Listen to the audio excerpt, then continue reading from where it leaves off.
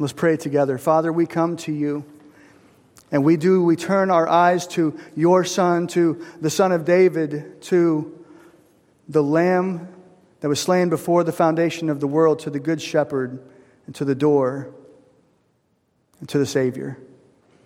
And Father, I pray that today what we have done and what we will do would be honoring to you. And Lord, I thank you so much for what it is that you have going on this campus, in our families, in our ministries, and in our midst. And we thank you. We love you. We take this moment and we pause and we rest in your goodness, in your mercy, and in your justice. And so, Father, I pray now that you would give me words to speak, that they would be clear and helpful. In Jesus' name, amen. All right, good morning. My name is Brandon. I'm executive pastor here at Bethel, and Pastor Ken allowed me to speak this week. He and Joe got away for a well-deserved couple of days out of town, and it's been a wonderful day. I know I'm a little bit biased with that, but it's been a great day. It's great to be part of this community. And as Pastor Ken said, even on Friday night, we had Schaumburg Christian School orientation. Just want to say thank you so much for the teachers and staff and faculty that are here. And it's starting to get closer and closer to the end of summer. And maybe you feel that. But we're actually not going to be able to get out of summer without one more heat wave, without one more reminder that it can get hot here and it can get hot in other places. We've had a beautiful summer around here in Chicagoland, but there are other parts of the United States that have really felt the heat. So the saguaro cactus in Arizona, maybe you guys have seen this on the news. These cactus are no joke. They are tough old plants. They can live up to 200 years. They can weigh up to 12,000 pounds because of all of the water they hold. But yet in Arizona, this symbol of Arizona, the arms are falling off of them. They're leaning. They're collapsing. They're causing damage in the desert and in the city because of the heat that they're experiencing, because of the drought that they're experiencing. These cactus are built for this. They patiently grow. In fact, in the first 8 years, one of these cacti, in the first 8 years, grows about 1.5 inches. And then they grow for the rest of their life, low and slow, able to weather storms, able to weather the desert heat, able to retain the rain or the dew that they do get, to live long, productive lives. And yet, because of the heat, because of the long drought, the monsoon season that hasn't come in Arizona, because of the multiple days and multiple weeks where it's been over 110 degrees, these old, strong cacti are falling over and they're failing. Even though they were able to persevere for so long. And David's story sounds a lot like this in Psalm 63. David started out low and slow. David, an unassuming shepherd boy, chosen and anointed to be king of Israel, God's chosen people, only to have to take a back seat for a while, only to run into obstacle after obstacle, trusting what God's plan was for him and being able to persevere, but he had to patiently wait for the blessing in their season. And so just like those cacti can survive in those harsh climates, David has been able to survive for a long time through that low and slow process. But here in Psalm 63, we see something of summer like we've had in Arizona here in David's life. Absalom is one of David's children. And if you were to read 2 Samuel 13 to 18, you would see what David has been going through for now years with Absalom, his son. And you can read that on your own, or those of you who might have read it in preparation through the email, I'm so thankful for that. For this morning, we'll just give you a Cliff Notes version, and that is that David, the son whom he loves and has so much going for him, has betrayed him. He's double-crossed him, and now he is seeking to overthrow his dad. He's cast him off, and he's undercut him. And to make it worse, David's trusted counselors have now switched sides.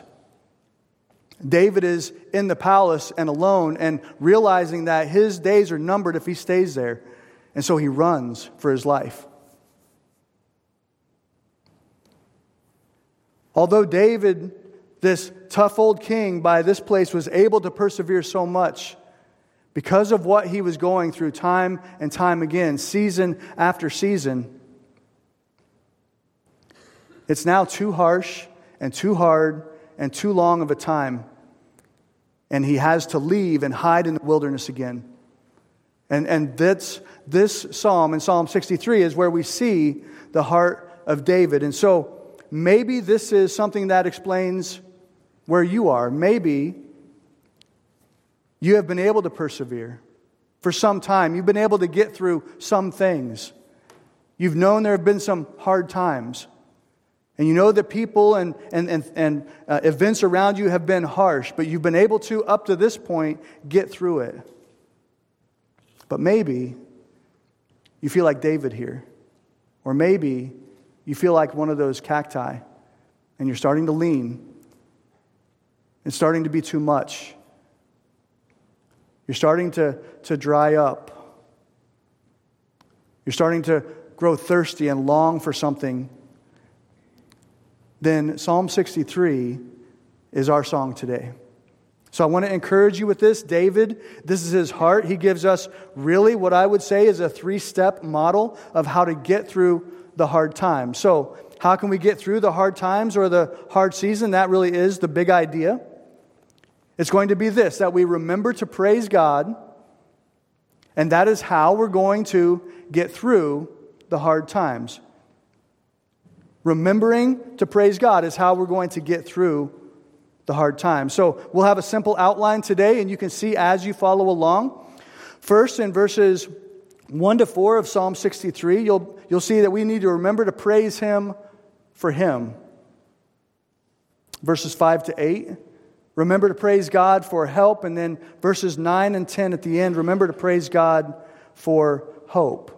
So let's just jump right in. Psalm 63, if you have your Bibles there, I'm just going to read those first 4 verses. Psalm 63, verse 1, O God, you are my God. Earnestly I seek you. My soul thirsts for you. My flesh faints for you, as in a dry and weary land where there is no water. So I have looked upon you in the sanctuary, beholding your power and glory, because your steadfast love is better than life. Because of that, my lips will praise you. So I will bless you as long as I live. In your name, I will lift up my hands. And so, as we come to this first step, when we see David at his lowest point, when we see him down, we see that David he's not bargaining to shift the situation. He's not looking for an answer of why do bad things happen to good people.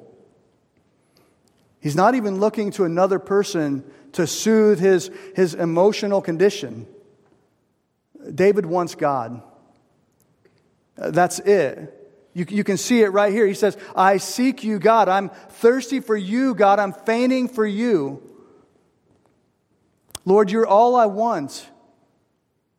You're all that I need. And we can hear the desperation in David's voice. You see it here in the text. It says, my soul thirsts for you.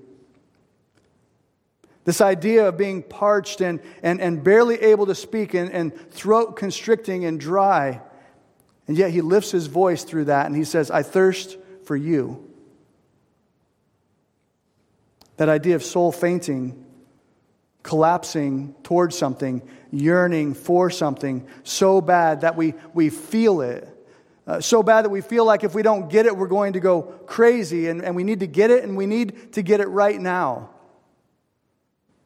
That's David, and he's leaning toward that. He's saying, I want to remember to praise you for you. I'm hungry for you. I'm thirsty for you in the midst of this harsh situation. Pastor Ken asked us last week just this very thing. He asked us, if you remember, is Jesus beautiful to you or just useful? Can we honestly echo the words of Psalm 73, 25 and 26? Whom have I in heaven but you? And there's nothing on earth that I desire besides you. My flesh and my heart may fail, but God is the strength of my heart and my portion forever. He's all of that for me. He's everything to me. Can we say that? He alone is worthy of all my love and my worship and all of my life. And so we see this echo, what Pastor Ken brought us to last week, and now we see it in the Psalms. We see it in the Old Testament and the New Testament. If we were to go through the Psalms, we would see this hunger, this thirst from the beginning to the end. And so I have to ask, what are you thirsty for this morning? If I could give you what it was that you are collapsing toward, the thing you're leaning toward, the thing that you're saying, after church is what I want to go to. This is what I need this week. What would that be? When you're in your harsh environment, where are you looking? What are you looking for relief? Is it maybe something as mundane as a shorter commute to work? Maybe is it lower taxes? Maybe it's a more positive diagnosis. Maybe it's your husband would be nicer. Or maybe your wife would be more respectful. And you say, that's what I want this week. That'd be really nice. I wasn't thinking about that until right now, but I think that would be helpful. Maybe it's a more obedient child, or a child who you know is walking with the Lord. And you're saying, if I just had that thing, I would feel better. I would feel more fulfilled. Maybe it's a more Christian culture. If the world just wasn't so crazy, I would be more content. And so often we feel like these cactus. We've been resilient. We've endured a lot of harshness, a lot of disappointment, a lot of struggle, a lot of suffering, but it just keeps coming. It doesn't seem like it stops.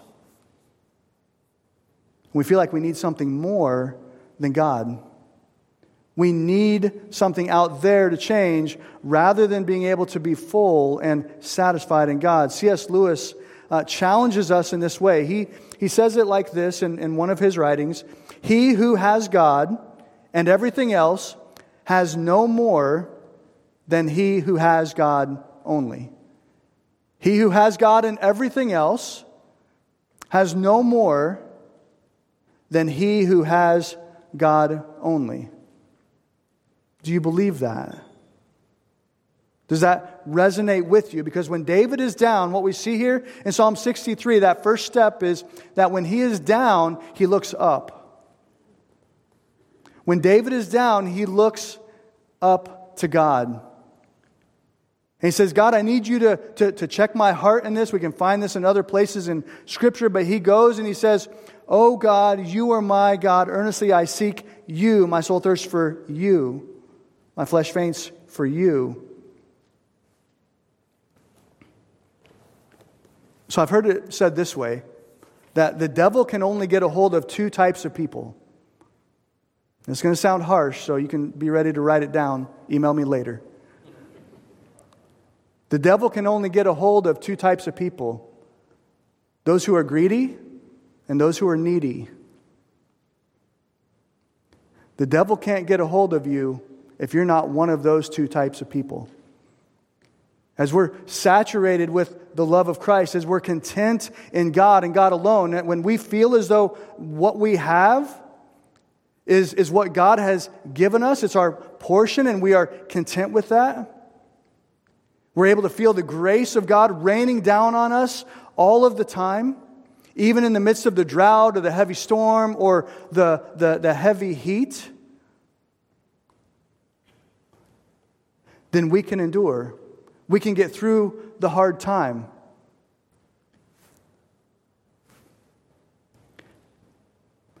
Whenever we understand that God is the strength of my heart and my portion forever, as it says right here, then we're not tempted by the next fad, the next lottery idea. I can pray, I can work hard, I can thank God for what I have, I can leave the results to Him. I can be joyful in the midst of conversation with people that I disagree with. I'm not chasing another dollar here, another hour of work here, another toy here. But I'm stable, I'm fixed, I'm settled, I'm at rest. Those who are needy, we know what this feels like, and I want to be very careful here because we are all so needy. We're all so thirsty and hungry for things. And desiring better is not wrong.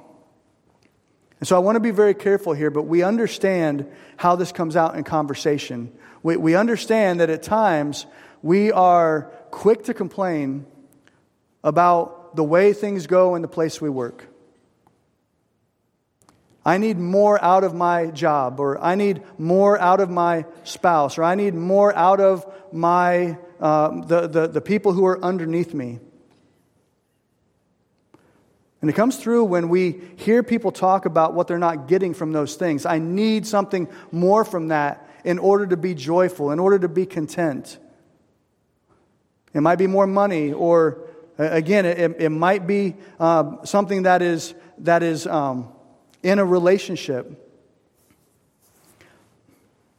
But the question that is always going to haunt us, and frankly keep many of us tied down, is what if that thing never changes?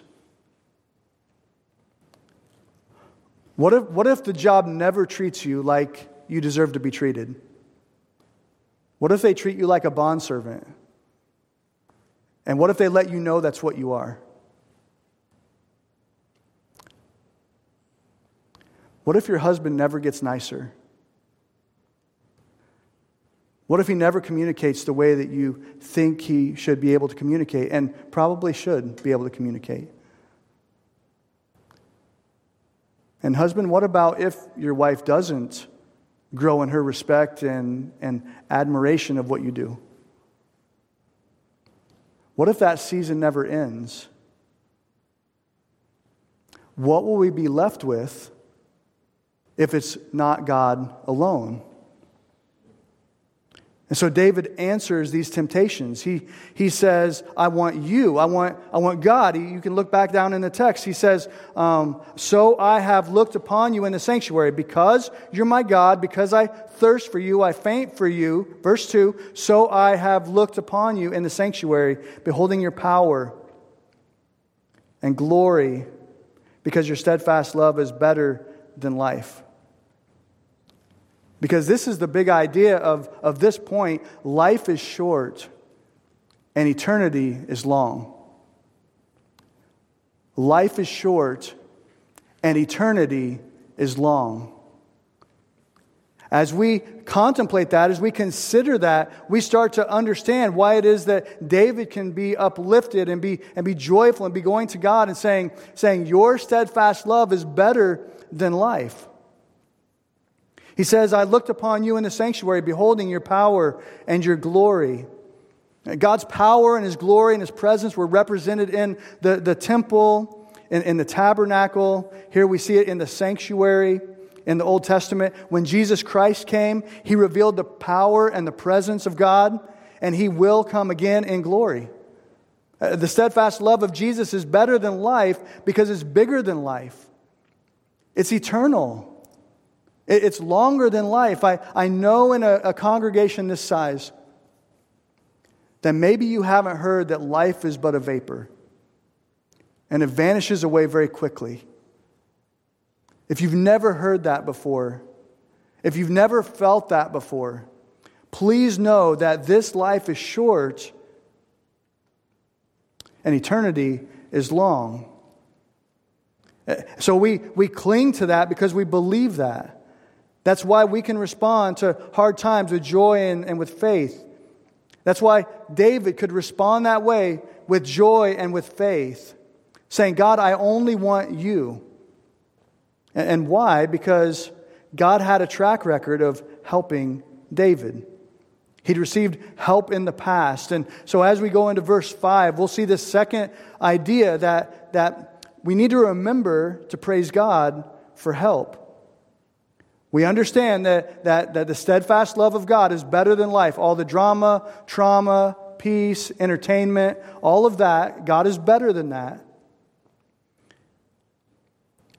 But the psalmist says, David says, my soul will be satisfied as with fat and rich food, and my mouth will praise you with joyful lips when I remember you upon my bed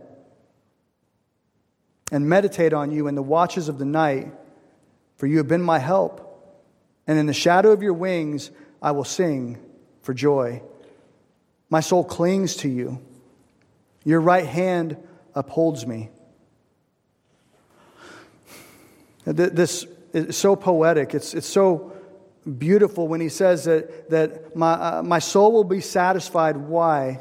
Or when? In verse 6, when I remember you upon my bed and meditate on you in the watches of the night. I'm often up at 3 a.m. Maybe there are some of you who are up at 3 a.m. too. And what it is that we think about at 3 a.m. is going to have an amazing impact on what we do at 3 p.m, and what we do at 10 a.m, and what we do at 6 o'clock at night. Where does your mind go at 3 a.m. when you're awoken? What is it that you think about? So I'm often awake at 3 a.m, and it happens when things get hot. I'm awake more often at 3 a.m. than usual. And as soon as I find myself awake in the dark, even before I look at the phone and realize what time it is, I discipline myself to think on God. And I say discipline for a very real reason, because my mind is prone to wander. My mind is prone to start to run. I start thinking about the deadline that's looming, or the hard conversation I know that I need to have, or remembering what she said, or remembering what I said. And it just keeps me up. My mind races like it's running for its life. I lose track of my mind. I lose track of the time. It's been an hour or more, and now I'm even more discouraged and even more tired than before. And frankly, I've gotten tired of being tired. And so when I wake up at 3 a.m, I discipline myself to think on God. And I'll just let you in. The things that I say in my mind are, and I know what comes into my mind. I just told you those things that roll around in my mind and how fast they can happen. But I basically wake up, I think about those things, I give that to God, and I say, God, I know that you know about this. I know that you're a good God, and I have this relationship with you, and I know that is and should be enough. But there's something in me that's still very, very scared. There's something in me that's still very, very sad. There's something in me that's still very, very mad. And God, I need you to take that. I will not sleep if you don't take it. And I say, and it might sound religious, but I say, Father, your servant needs rest. Please give me your rest. And I say it over and over and over again until I wake up and I do it again. When we see that David is here remembering him upon his bed, meditating on him in the watches of the night, the Bible is so real here. David is saying, my soul will be satisfied, and I will praise you when I remember you upon my bed and meditate on you in the watches of the night. This really is the big idea. This really is actually the middle of the psalm. What we think about is so important to the way that we're going to live out our Christian life. And in the watches of the night, in the middle of the night, when those thoughts are keeping you awake, how are we going to find that satisfaction? It's going to be by remembering and praising God and meditating on God. As you read the Psalms, the idea comes up all the time. If you were to turn to the first song in the Psalms, and I'll flip over there very quickly. Psalm 1.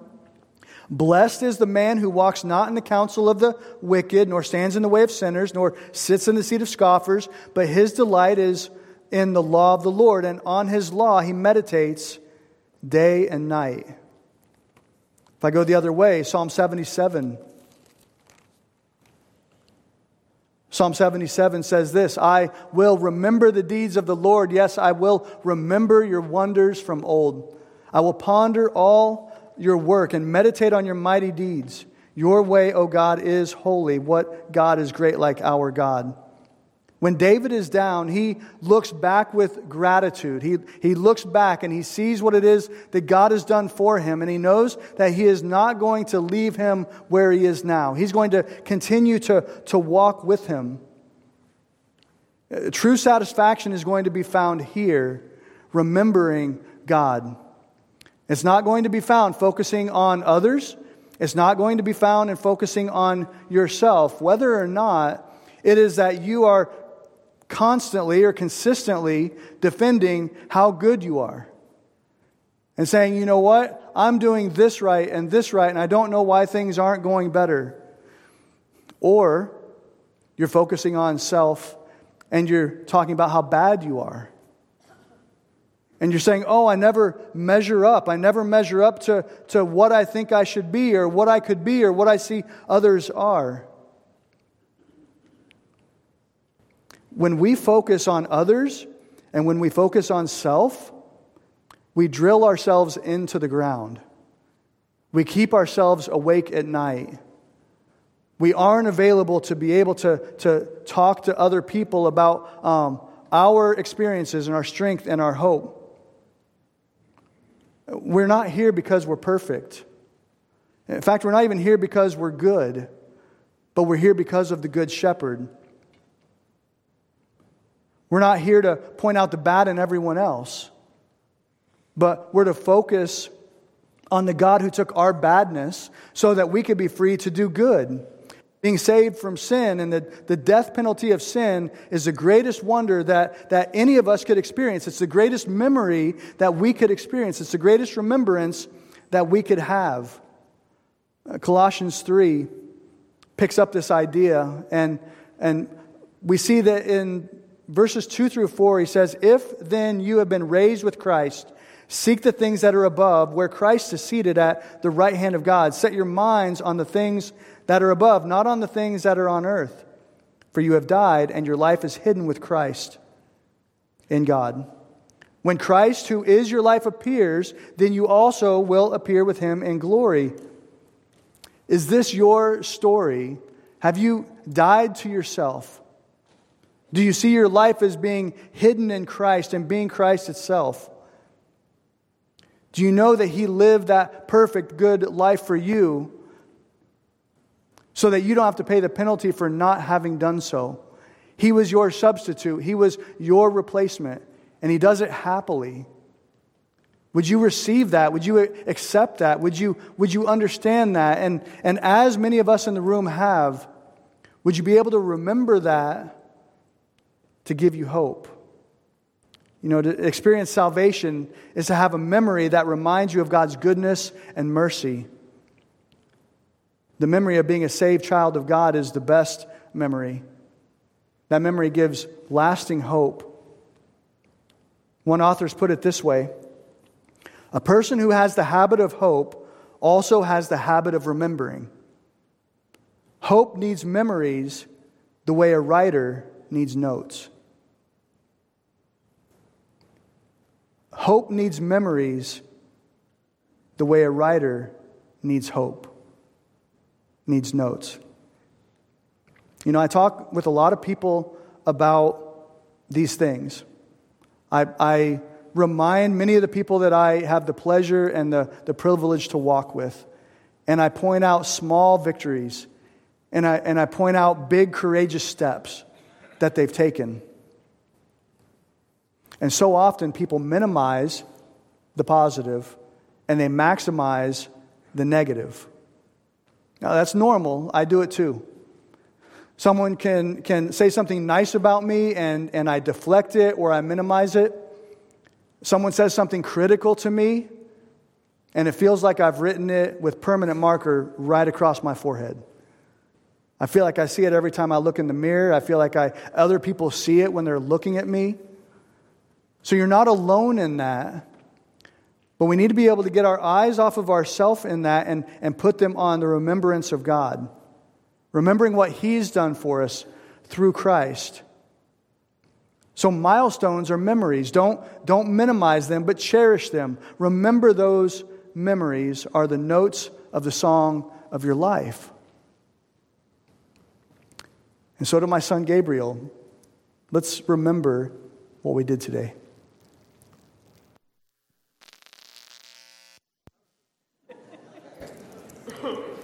Let's go. Yeah. Do I have your attention now? Yeah. All right. Good. That's great. These moments, these memories, these milestones are God's proof that He's there to help you in life. Take a couple of moments and think about